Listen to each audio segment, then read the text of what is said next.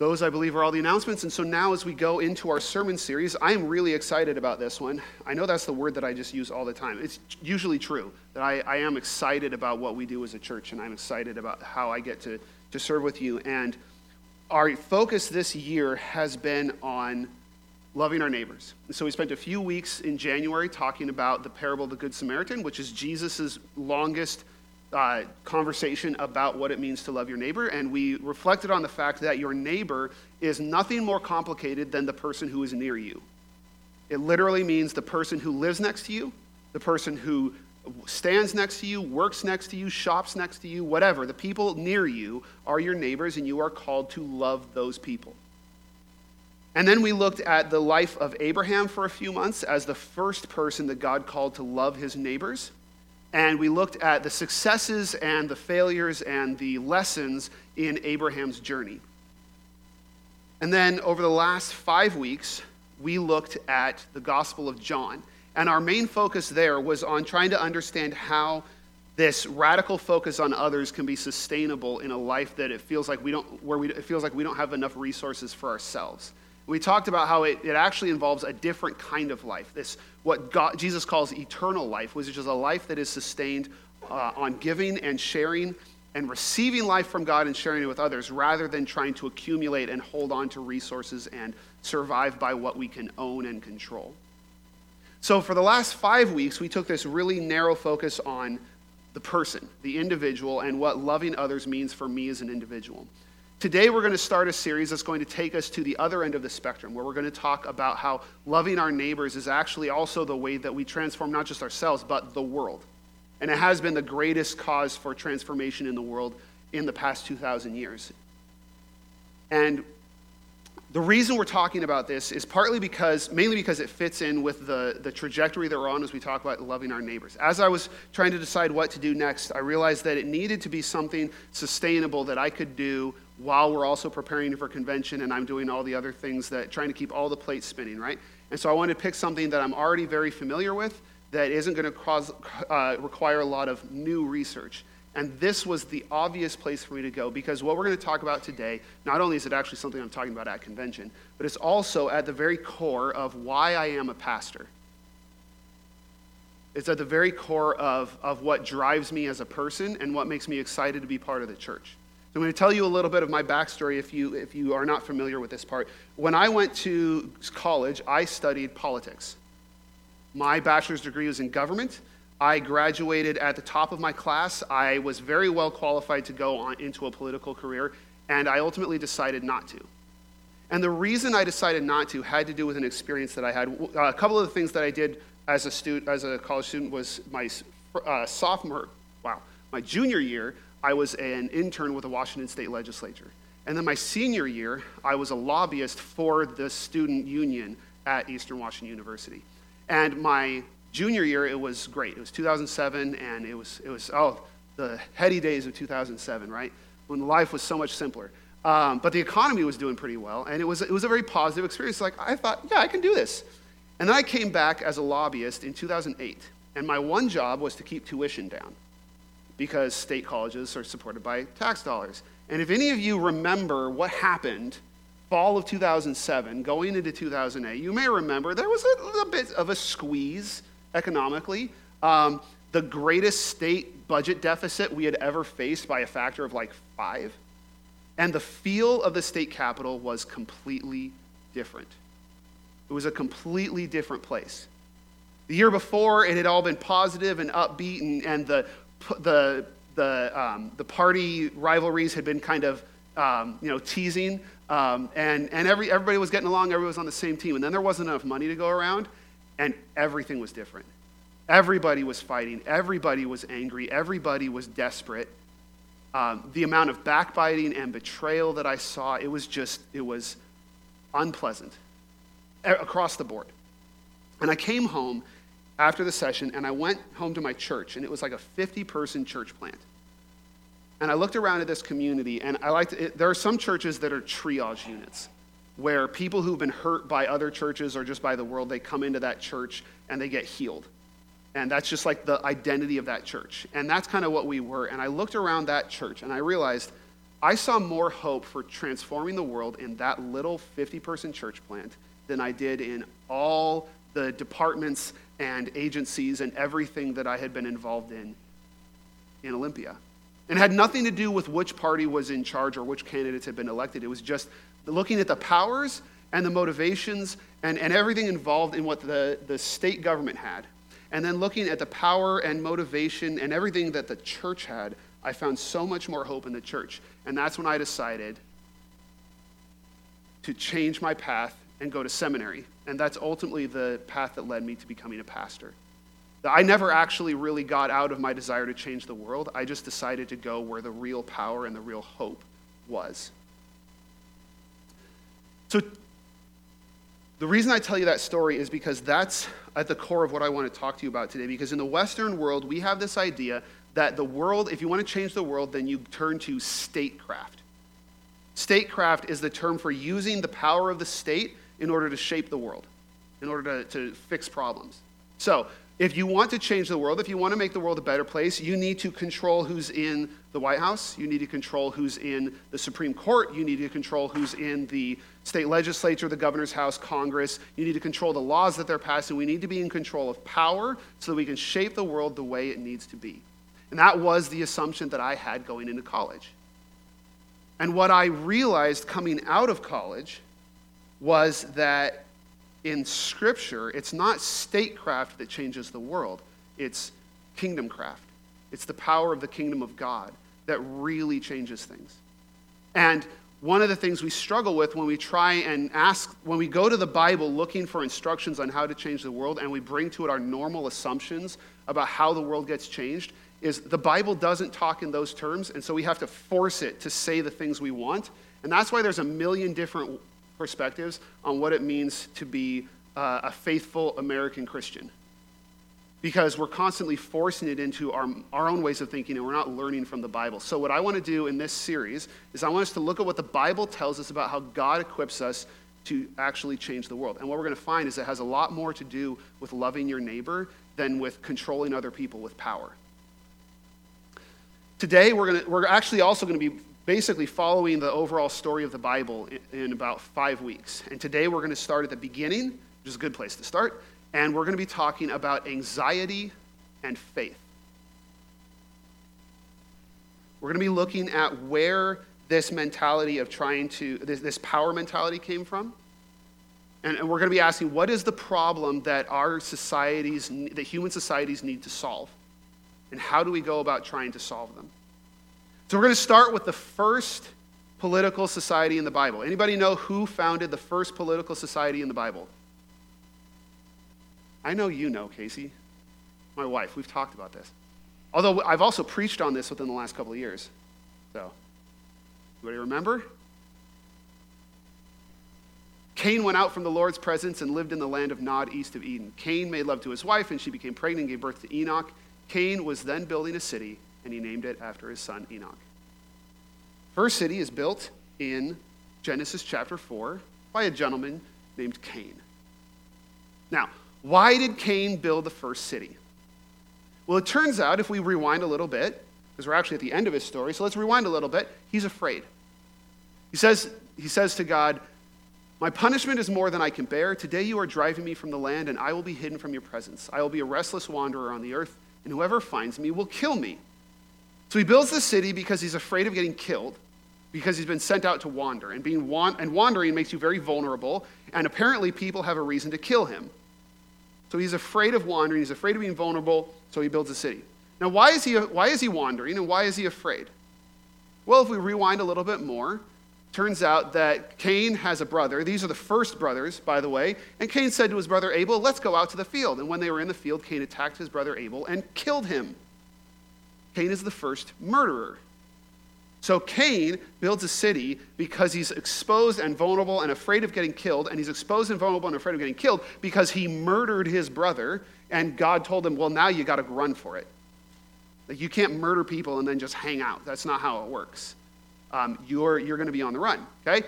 Now, why did Cain kill his brother? Let's rewind a little bit more. In the course of time, Cain brought some of the fruits of the soil as an offering to the Lord, and Abel also brought an offering. fat portions from some of the firstborn of his flock. The Lord looked with favor on Abel and his offering, but on Cain and his offering he did not look with favor. So Cain was very angry, and his face was downcast.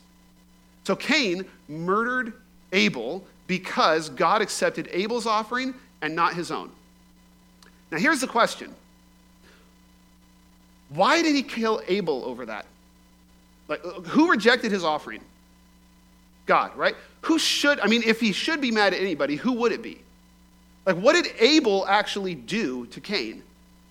Nothing, right? So that tells us something about Cain's mentality.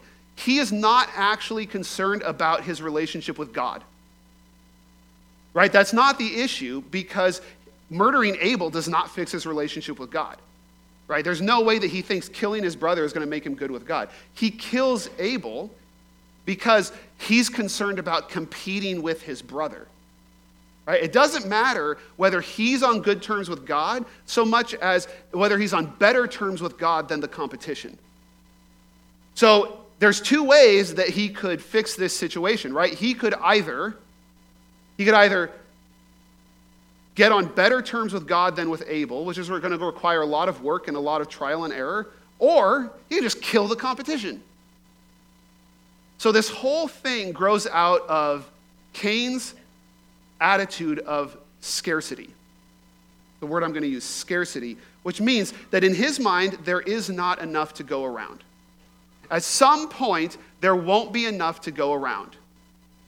And when push comes to shove, he needs to be ahead, right? He needs to be winning. Because there is no actual threat that Abel poses to Cain except the fact that Abel is winning in some kind of comparison.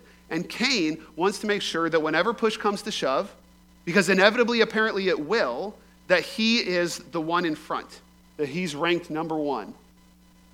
Because there isn't enough for two people, right? Now, this is also the same mentality that goes into the building of the second city. Anybody know what the second city was? Babylon. Now, you know it as Babel, but actually in the Bible, it's the exact same word. It's just Babylon. And after the flood, the whole world is in one language and a common speech. And as people moved eastward, they found a plain in Shinar and settled there. And they said, "Come, let us build ourselves a city with a tower that reaches to the heavens, so that we may make a name for ourselves. Otherwise, we will be scattered over the face of the whole earth."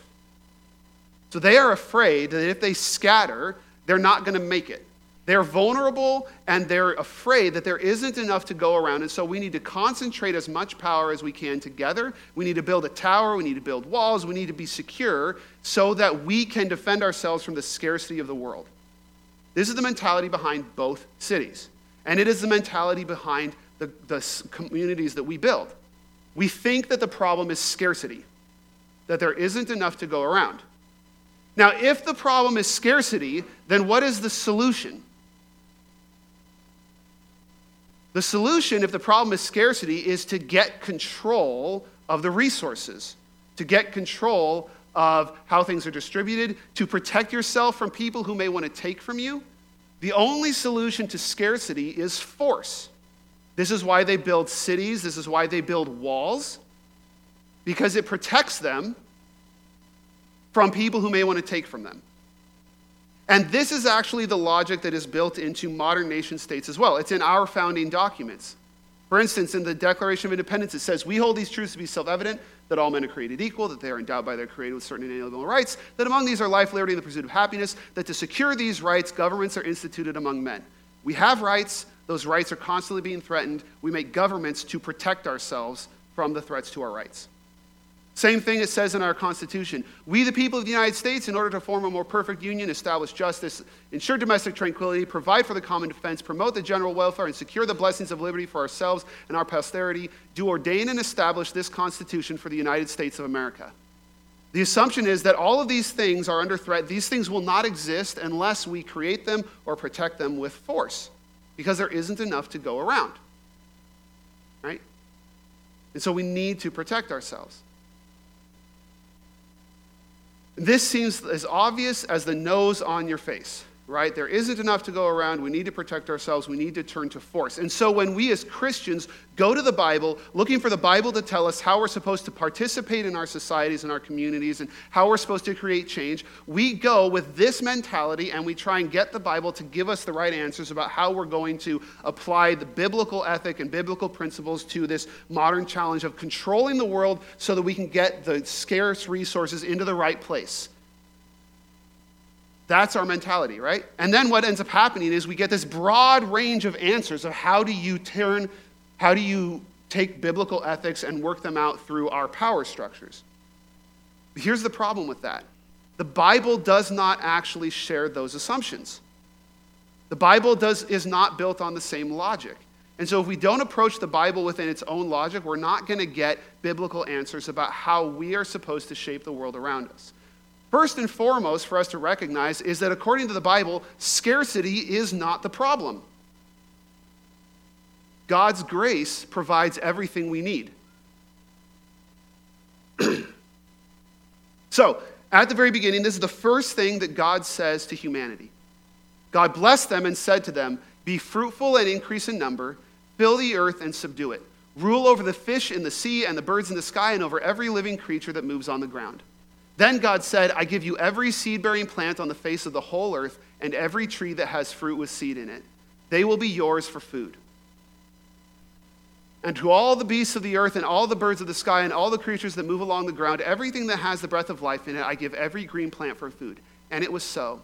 God saw that what he had made, and it was all very good. So, he tells them two things. Number one, I want you to rule the earth. And number two, I've provided everything you need for that to happen. This is actually what it means when he says it was very good. Very good doesn't mean it was perfect. If it was perfect, there would be no room for humanity to do anything, to subdue anything. Right? We've talked about this before, that it's actually like God inviting them to his pile of Legos and saying, let's play together, let's build things. Like there is work to do, there's things to be built. But what he's saying when he says it's good is that it has everything it needs. Right? We have everything we need in order to sustain humanity flourishing and subduing the earth and creating the world the way that God wants it. It's a working system. It doesn't need anything else. It is sufficient. It is good. Right? The problem is, and God maintains that attitude all throughout all of these stories. It's this counter melody running through the stories, as every person doubts God's grace, God continually tells them, no, I'm still taking care of you. I'm still taking care of you. Just trust that I'm taking care of you. So, for instance, Cain is afraid that he is losing his competition with his brother. What does God say? This is before he kills Abel, okay? This is what God says. "Why are you angry? Why is your face downcast? If you do what is right, will you not be accepted? But if you do not do what is right, sin is crouching at your door. It desires to have you, and you must rule over it." Notice what he's saying. He's basically saying to Cain, why are you upset about what's going on with Abel? This isn't a competition. You don't have to beat Abel. You don't have to be first in anything. You just have to do what's right. Just do the right thing and don't worry about Abel. But if you get into this competitive mindset thinking that you need to be first, sin is ready and it is going to grab you. If you are not careful, sin is going to grab you. So the whole thing is just don't give in to that mentality. Unfortunately, Cain doesn't trust what God's telling him, and so he murders his brother. But even then, God continues to respond with grace. Because when God says, all right, you're going to have to go on the run now. You can't just stay in your society after you've murdered people and expect things to go on. Cain is afraid, and he says, well, somebody's going to kill me. God says, not so. Anyone who kills Cain will suffer vengeance 7 times over. Then the Lord put a mark on Cain so that no one who found him would kill him. So notice, the mark of Cain, we often think that the mark of Cain is a curse, and it's actually been used that way to great destructive ends as it's been said that dark skin is the curse of Cain. The mark, whatever the mark was, it's not a curse, it's a blessing. It's a sign of protection. It's a sign of God's grace that he's going to protect Cain, and Cain doesn't need to worry. Right? Cain, not that he doesn't need to worry, he's going to go through something very stressful, but he doesn't need to build a city to protect himself. God is going to protect him, but Cain doesn't trust. And so he builds this city. And it's interesting that the same thing continues to happen with the Tower of Babel. Because what did God say to the people building the Tower of Babel? When Noah and his family got off the ark, what did God say to the family? He said, "Be fruitful and increase in number and fill the earth. The fear and dread of you will fall on the beasts of the earth and on all the birds in the sky and on every creature that moves along the ground and on all the fish in the sea. They are given into your hands. Everything that lives and moves about will be food for you. Just as I gave you every green plant, just as I gave you the green plants, I now give you everything." What does that sound like? That sounds like Genesis 1, right? It's the same, like we didn't lose God's grace in the fall. Because the same thing that he said in Genesis 1, he's still saying in Genesis 9. And it's also the same thing that Jesus is saying in Matthew 7. "Ask and it will be given to you, seek and you will find, knock and the door will be open to you. For everyone who asks receives, the one who seeks finds, and to the one who knocks the door will be opened. Which of you, if your son asks for bread, will give him a stone? Or if he asks for a fish, will give him a snake? If you then, though you are evil, know how to give good gifts to your children, how much more will your Father in heaven give good gifts to those who ask him?" He's saying we have a generous Father who gives to people what they need. Right? So the grace never goes away. Now, I know what you're thinking, especially if you were raised being taught that you have to clear your plate at dinner because there are starving kids in Africa, right? There's one thing we know for sure, there are starving kids around the world, and so how can we say that God provides what we need? We know there's poverty, we know there's need, we know there are problems around the world. How can I possibly say that? Well, first of all, I'm not saying this because I think it. I'm saying this because it's what I find over and over again throughout the Bible. But second of all, keep in mind that this does not say that God gives to every individual directly what they need. It says that he gives to humanity what they need. And what I'm saying is that humanity has a secure supply in God. So if you ask if there's a secure supply from God, then how could we ever end up with need in the world? Well, let's talk about a little story we all lived through. The great toilet paper shortage of 2020. Anybody remember this? Empty shelves. Full carts. People stockpiling. Now, this is very hard to explain, these empty shelves, because here's the thing. Toilet paper, one of the most secure supply chains in the United States at the time. Turns out, one of the last things we'll lose in apocalypse is our toilet paper. Because it's all made domestically. It's made in the United States. It's made from wood pulp and water, which we have plenty of. We don't have to import. And it's made in rural towns, which were the least affected by COVID. So how did we end up with these empty shelves? Well, there was an increase in demand because people were going into lockdown, so they were spending more time at home, so they needed more home toilet paper. And so there was an increased demand of 40%. But buying went up 70%. There were days that toilet paper sold 700% more than it had the same day the year before. People were panic buying. And some very quick-thinking psychologists, they managed to grab people as they were stockpiling toilet paper and run psychological tests on them. They didn't ask them why they were buying more toilet paper, but they tested their personalities. And what they found was the people who bought more toilet paper were not bigger families. They didn't have an increased need for toilet paper. They were more anxious personalities. They were more afraid. And that fear made them afraid that at some point the toilet paper may go out, so I'm going to get as much as I can now to make sure that my toilet paper supply is secure. This was a huge thing. You remember they had to ration toilet paper? Completely secure supply, and we had to ration toilet paper. And what the Bible is saying is that this is not just some silly thing that happened in COVID. This is what human beings do. We do this all the time. We stockpile wealth. We stockpile food. We stockpile power. We stockpile weapons.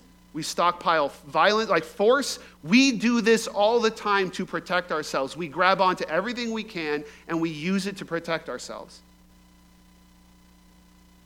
And yet, the supply of what we actually need is secure. That's what the Bible is saying. That whole scarcity mentality, it's not true. In fact, so what that means is the problem that our communities face is not It's not scarcity, it's anxiety. We are afraid of scarcity even in spite of God's generosity. God is generous, and we don't trust it. It's our fear, not the lack of resources, but our fear of the lack of resources and the selfishness that comes out of that fear that causes the problems in the world. And that fear, it creates generational transformation in our communities such that it infects and corrupts us. And after Cain builds his city, it takes a few generations for that community to culminate in this guy named Lamech, he writes the first human song in the Bible. And this is how it goes. It's a real earworm. Ada and Zillah, listen to me. Wives of Lamech, hear my words. I have killed a man for wounding me, a young man for injuring me. If Cain is avenged 7 times, then Lamech 77 times. What he's saying there in the middle is he's saying, yeah, if a guy like punches me, I'm going to knock him to the ground. If a kid gives me a paper cut, I'm going to kill him. Right? Like it's this exaggeration, like you touch me, I will destroy you. I do not take any grief from anyone. This is the epitome of the big stick policy. I will knock you down so you don't get up. But notice what he says at the end. If Cain is avenged 7 times, who is going to avenge Cain 7 times? It was God.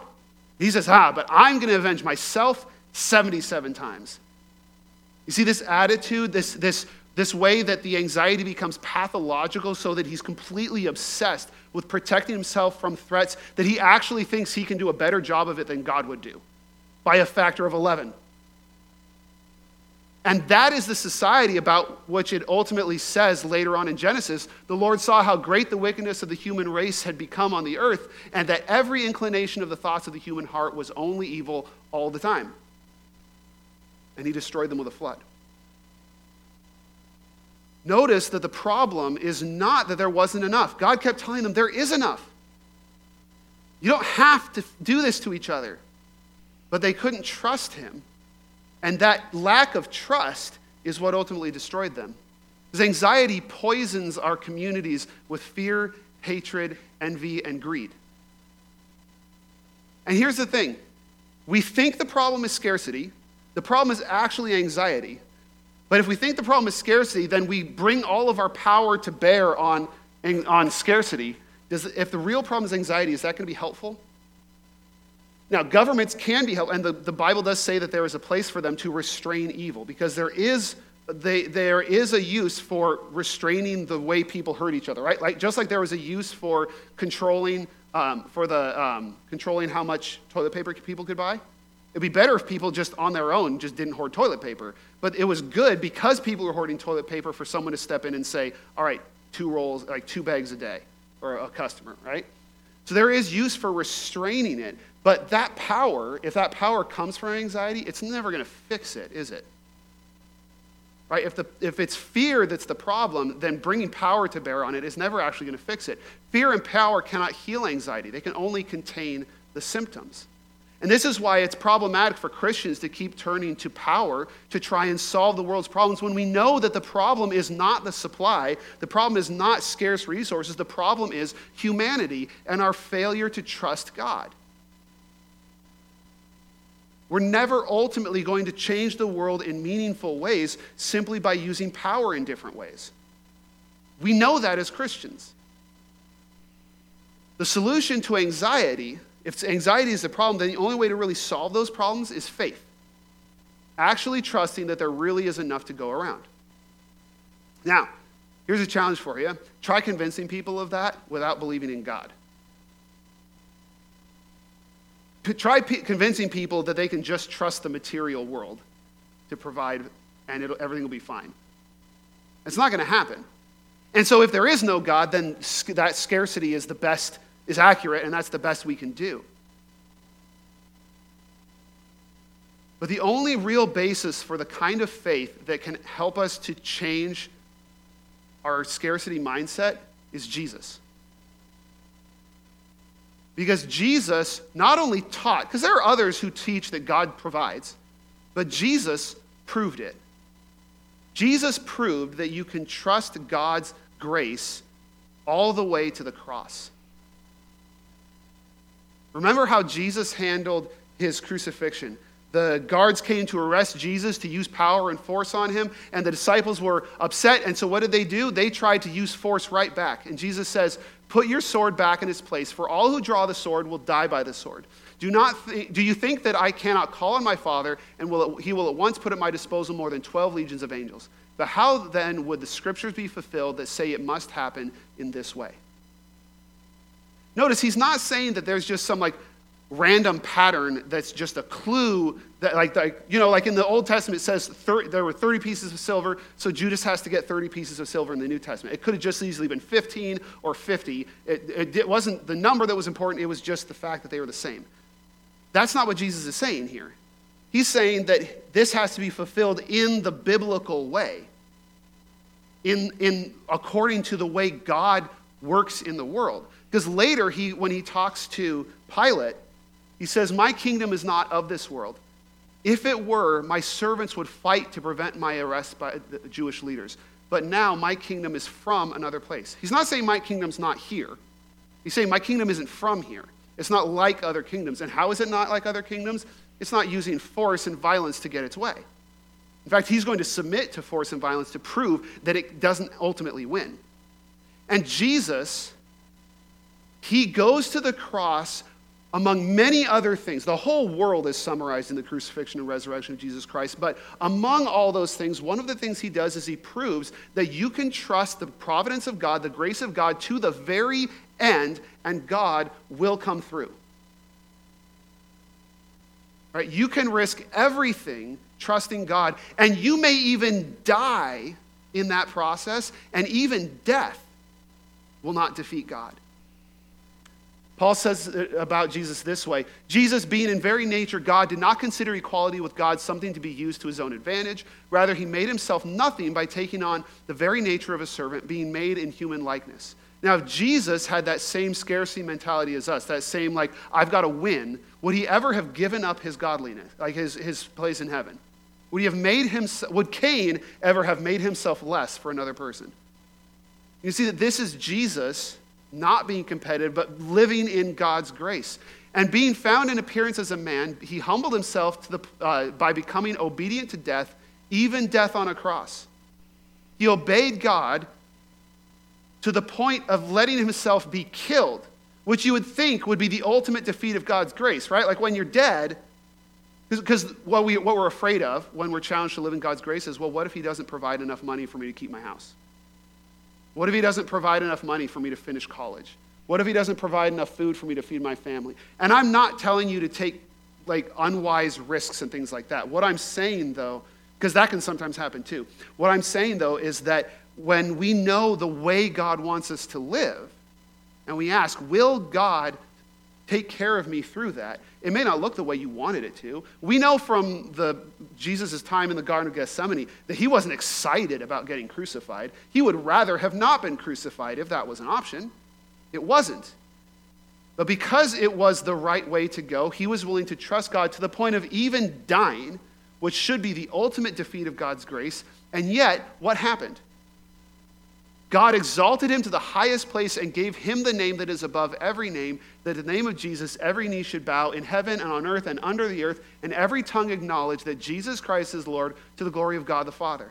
He raised him to life, to eternal life that can never be taken away again, and he made him king over everything.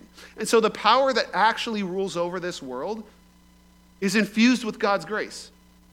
This world is ruled over. It wasn't just designed with God's grace, but it's been reconquered by God's grace.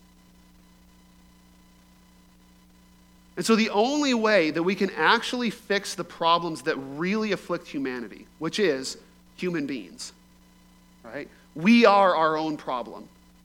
And it is mainly our failure to trust God and our compulsive need to protect ourselves and to take for ourselves. The only way to fix the problem, if the problem is us, is Jesus. And if the only solution is Jesus and is trusting in the faith of Jesus, then only a church, a community built on faith in Jesus rather than on power, can actually convince the world to trust God. Because only the church can say, we're here by the grace of God.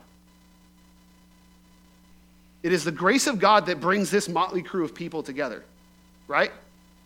It is the grace of God that keeps us coming back. It is the grace of God that has kept people coming back to the church for 2,000 years, and not just coming back, but flourishing, right? This tiny little Jewish sect, illegal Jewish sect from the corners of the Roman Empire, took over the Roman Empire, right? Like when Constantine made Christianity legal, he did that because the majority of Romans were already Christian. It was a politically good move for him because the church just blew up, and not just in the Roman Empire, but all over the known world. Not through power, but through testifying that if you trust in Jesus, the world can be completely different. It's not so much that God is going to save the world, but God has already saved the world, and we just have to live like it. And the nations of this world, no matter how good they are, cannot invite people into that. They cannot draw people into that. They can serve the function that God has ordained for them, which is to restrain sin, restrain disorder, but they cannot actually transform and truly fix what's going on in our societies. And so as Christians, what we need to do is, first of all, not get sucked into that scarcity mentality, because that scarcity mentality is what drives our politics. And when you look around at how scared and desperate people are in every election cycle, are Christians any different? Does it seem like Christians are all that? Of course, obviously remember that the news is going to report the worst of it. But they don't seem to have to try very hard to find that everybody in our culture is afraid at every election and every Supreme Court appointee and every decision that gets handed down and every law that gets passed, and we are just as afraid as everyone else. When the whole point of our testimony is to say that we don't need to be, because the battle's already won. The ending is already written. The world is already saved, and we just have to live like it. And if people look at us and we're living like the world's not all, like salvation isn't already here, they're not going to believe that it is. This is why loving our neighbors fearlessly can save the world. We'll talk about this in a few weeks, talk about this more specifically, like how it did that in the early church in a few weeks. But loving your neighbor, being a non-anxious presence in your community can change the world. Proving to people by your lifestyle that you believe that God is in control, that can change your neighborhood. And as neighborhoods can be changed, communities can be changed. Communities can be changed, cities can be changed, nations can be changed, continents can be changed. The world has been changed and is continuing to be changed by that. It starts with our living our everyday lives with our neighbors and our friends and in our communities as a non-anxious presence that believes that God really is in control and Jesus really has won the battle. Amen? As we close, I want to tell you about a new thing that we're going to be doing this summer. Rachel mentioned last week that we're taking a break from Sunday school for the summer, but I didn't want to just cut something out without having something else for us to engage in. And so what we're going to be doing is we're going to be starting dinner groups. Dinner groups are very simple. You're going to get together with some people, and you're going to have dinner. Okay? Because that is actually one of the most powerful things that people in the early church did, was they had dinner with people. And not just other Christians. They had dinner with people, and they weren't jerks. They had dinner with people, and they were generous with their food, and they were generous with their homes, and they didn't feel the need to impress everyone that walked in the door. They just loved each other. And we want to get you in the practice of that, and maybe even create openings for you to invite community members and neighbors into that. So what I'll have you do is take your Grow card from the seat in front of you, or the seat in back of you if you are in the front row. Who sits in the front row? Man. The Holy Spirit's stronger in the back of the room. Anyway, just write your name and some contact info, and then write dinner group. And then just leave that on your seat. We'll come by and grab them afterward. And what we're going to do is we're going to put you together into groups, and we'll have you, and then we're going to have you meet together. You'll schedule it yourselves during the summer. We just want you to get together, eat together, and create spaces for community to grow and flourish and for people to be loved and the kingdom to be built. This is kingdom craft. And I promise you that doing this is more powerful than anything I witnessed when I worked in the state legislature in Washington. Because this has the Spirit of God in it. As we go into our final song, I want to invite you to consider what God may be putting on your heart this morning. We believe that every time you hear the gospel, you have a chance to respond. One of the ways you can respond is by signing up for one of those groups. But the first thing is if you have not actually if you have not actually joined with God in his grace and have not accepted his offer of generosity, today is the best day to do that. Because your life, the Christian life is not easier, but it is better. And it is infused with God's grace. And it certainly lasts longer in the long term, right? It lasts for eternity. And it is full of what God has in mind for this world. And so we encourage you, if today, if God is putting on your heart to give your life to him, to come forward during the final song, to talk to one of the ministers afterward, Pastor Rachel or I, or if you're online, contact a Christian that you know or trust, contact the church office. Don't let this moment pass. If you're a believer, but you need to get more plugged in with a community that is seeking to transform the world through the power of the kingdom, that's who we are seeking to be. So we'd love for you to join our small groups, join one of those dinner groups. You'll notice there are other options. You don't have to only check one box on there. There we go. There's multiple boxes. You can check them all. We'd love for you to get more connected with our church body. You'll notice also that there are blue cards that say serve, because another thing that we do to practice kingdom craft is we serve others and we love others. And there are a lot of opportunities to do that through this congregation. So I'd encourage you as we sing our final song to consider the next step that God is calling you to take and to commit to taking that step.